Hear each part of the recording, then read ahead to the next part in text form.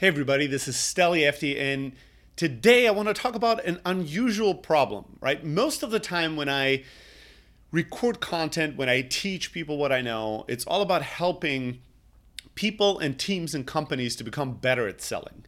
But what if you're too good at selling, right? Now this might seem like a weird question that won't apply to most people, but it is a problem that I've discovered very late I had in my life, right? And I'll explain to you the scenario on what the implications are and how to counteract that, what to do about it a little bit. It might be enlightening for many of you in maybe other areas in your life. So, can you be too good in sales? Can the fact that you are incredibly persuasive in the way that you explain ideas or try to convince people of your point, can being too good become a problem in that? The answer is simply yes, right?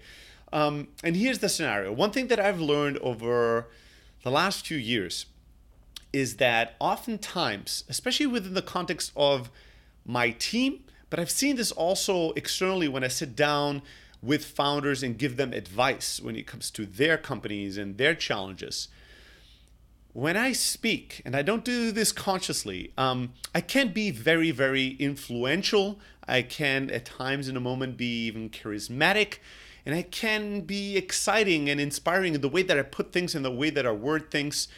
And the end result is that oftentimes within a meeting, people might get overly enthusiastic and too quick to buy into my ideas. Now, oftentimes my ideas are not that bad, but once in a while, or even quite frequently, I am wrong.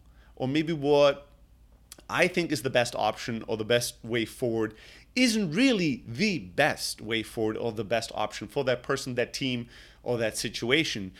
And so what I've learned over time and in different stages is that being very, very good at selling can be dangerous when you're wrong, right? When you are convincing somebody or a group to do something that's not the best idea. And I've learned that very late. This is a kind of an unexpected problem to have, but what I've learned and what I've seen and observed over time was that sometimes I would join a meeting, I would listen to the problem and the different opinions that different people had around a certain situation.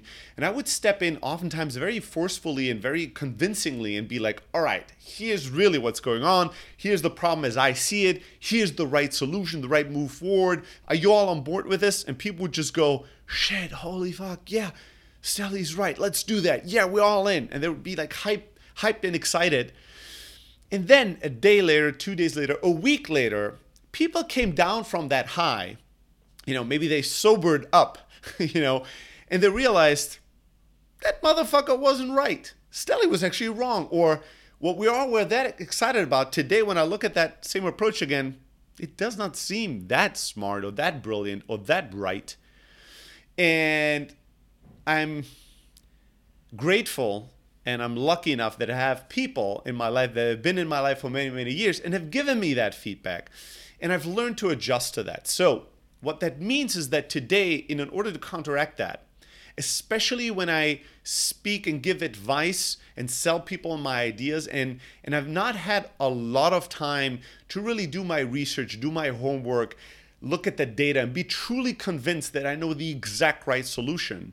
When I'm in a meeting and in that moment I have the enlightening thought or a path forward, and I get a great response, a great buy-in on my pitch of my ideas or my solutions, I give people and teams a disclaimer. And I tell people, listen, we're all hyped, we're all excited that this might be an amazing idea, but let's take a second, since we hadn't had a lot of time to really digest this and meditate on it and look at it with a little bit of distance and with perspective, let's actually see how we feel about this solution or this proposal in a few days. I want all of you to take a few days to really think and reflect on this, to do a bit more research, and then to come back, when things have calmed down a little bit, and see and reconfirm that this is really what you should do, and this is really the path forward for all of us. So I've learned when people are too quick to buy in on my solutions, and when I'm too quick in selling people hard on my ideas, to give the disclaimer and give people the permission, the explicit permission to change their mind and to reflect on this and not to buy in too hard too quickly. And that is something I do within my company and my team and my direct reports. This is a habit I've developed that I utilize a lot of times, and especially when I give advice to founders. Those are snapshots, right? Snapshots. I meet with you for the very first time. I have maybe 30 minutes to hear your story, hear a little bit about you, get a bit of context, ask a few more questions, and then I have to give you advice. And the thing that always scares me the most is when founders get overly excited, overly buy into what I was selling them in that moment, and go, "Oh my God, this is brilliant. This is going to change everything." And I go, "Whoa, whoa, whoa. Let's chill. I'm grateful that you think my ideas are valuable and this exchange has been useful, but take a few days, hear a few other opposing opinions, ask a few other people for advice, do a bit of research, kind of, and then make a final decision. Don't take this very moment as an example and your excitement in this moment for an indication that this is absolutely the right thing to do. It may be the right thing to do, maybe not. Maybe I was just, maybe it just sounded like the right thing to do in the moment." So, and I think you can take this in many other areas in life. There's areas in life where you have a special status and authority where people just will default to believing you and doing what you say more so than believing and listening to their own voice and their own experiences or the data. And you might be a person that has developed sales skills and communication skills over many, many years of hard work. And now in conversations, you're able to convince people quickly. I know that that's exciting. That's awesome. Hopefully you work really hard and hopefully you use this very ethically and you come from a really good place, which is something I try to do. But even if you do that, you need to look at every single one of your strengths as a potential weakness. And so I've learned that my strengths of convincing people and exciting and motivating people in the moment and changing their mind, that is incredibly valuable, but it can be a weakness. It can do harm given the right context. So I've learned to be very mindful on how I use my superpowers, and I've learned a lot from a good friend, Hiten Shah, who we do a podcast together. We've been doing a podcast for 3 years now called The Startup Chat. And he's very, very mindful in asking lots and lots of questions and allowing oftentimes other people to make a decision. Although sometimes he'll jump in as well when he's very convinced that he knows what to do and give you kind of clarity in the direction and the ideas that excite. But both him and I, we both usually say oftentimes the words, "It depends. This may be a good idea. I really don't know. You should focus on your customers more so than on what any other experts are telling you, including myself."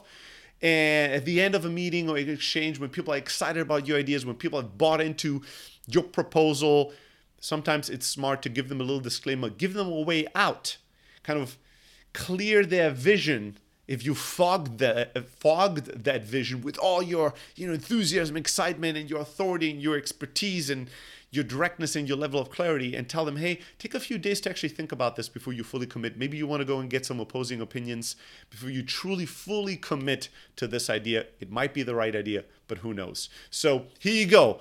I'm pretty sure you didn't expect me, if you know my content, you probably didn't expect me to ever talk about the risks of being too good at sales, but they are. Anything that you're too good at or that you're really, really good at, you need to be using in a very mindful way. So I hope you found this useful. I want to hear from you. Have you ever been too good at selling? Have you ever sold somebody on something you shouldn't have sold them to in hindsight? How have you learned and evolved and adjusted? How do you use more mindfulness and thoughtfulness in regards to being an amazing salesperson? I want to hear your stories. I want to learn from you. So just send me an email, stelly@close.io. Always excited to hear from you. And until you hear me next time, let's go and get them.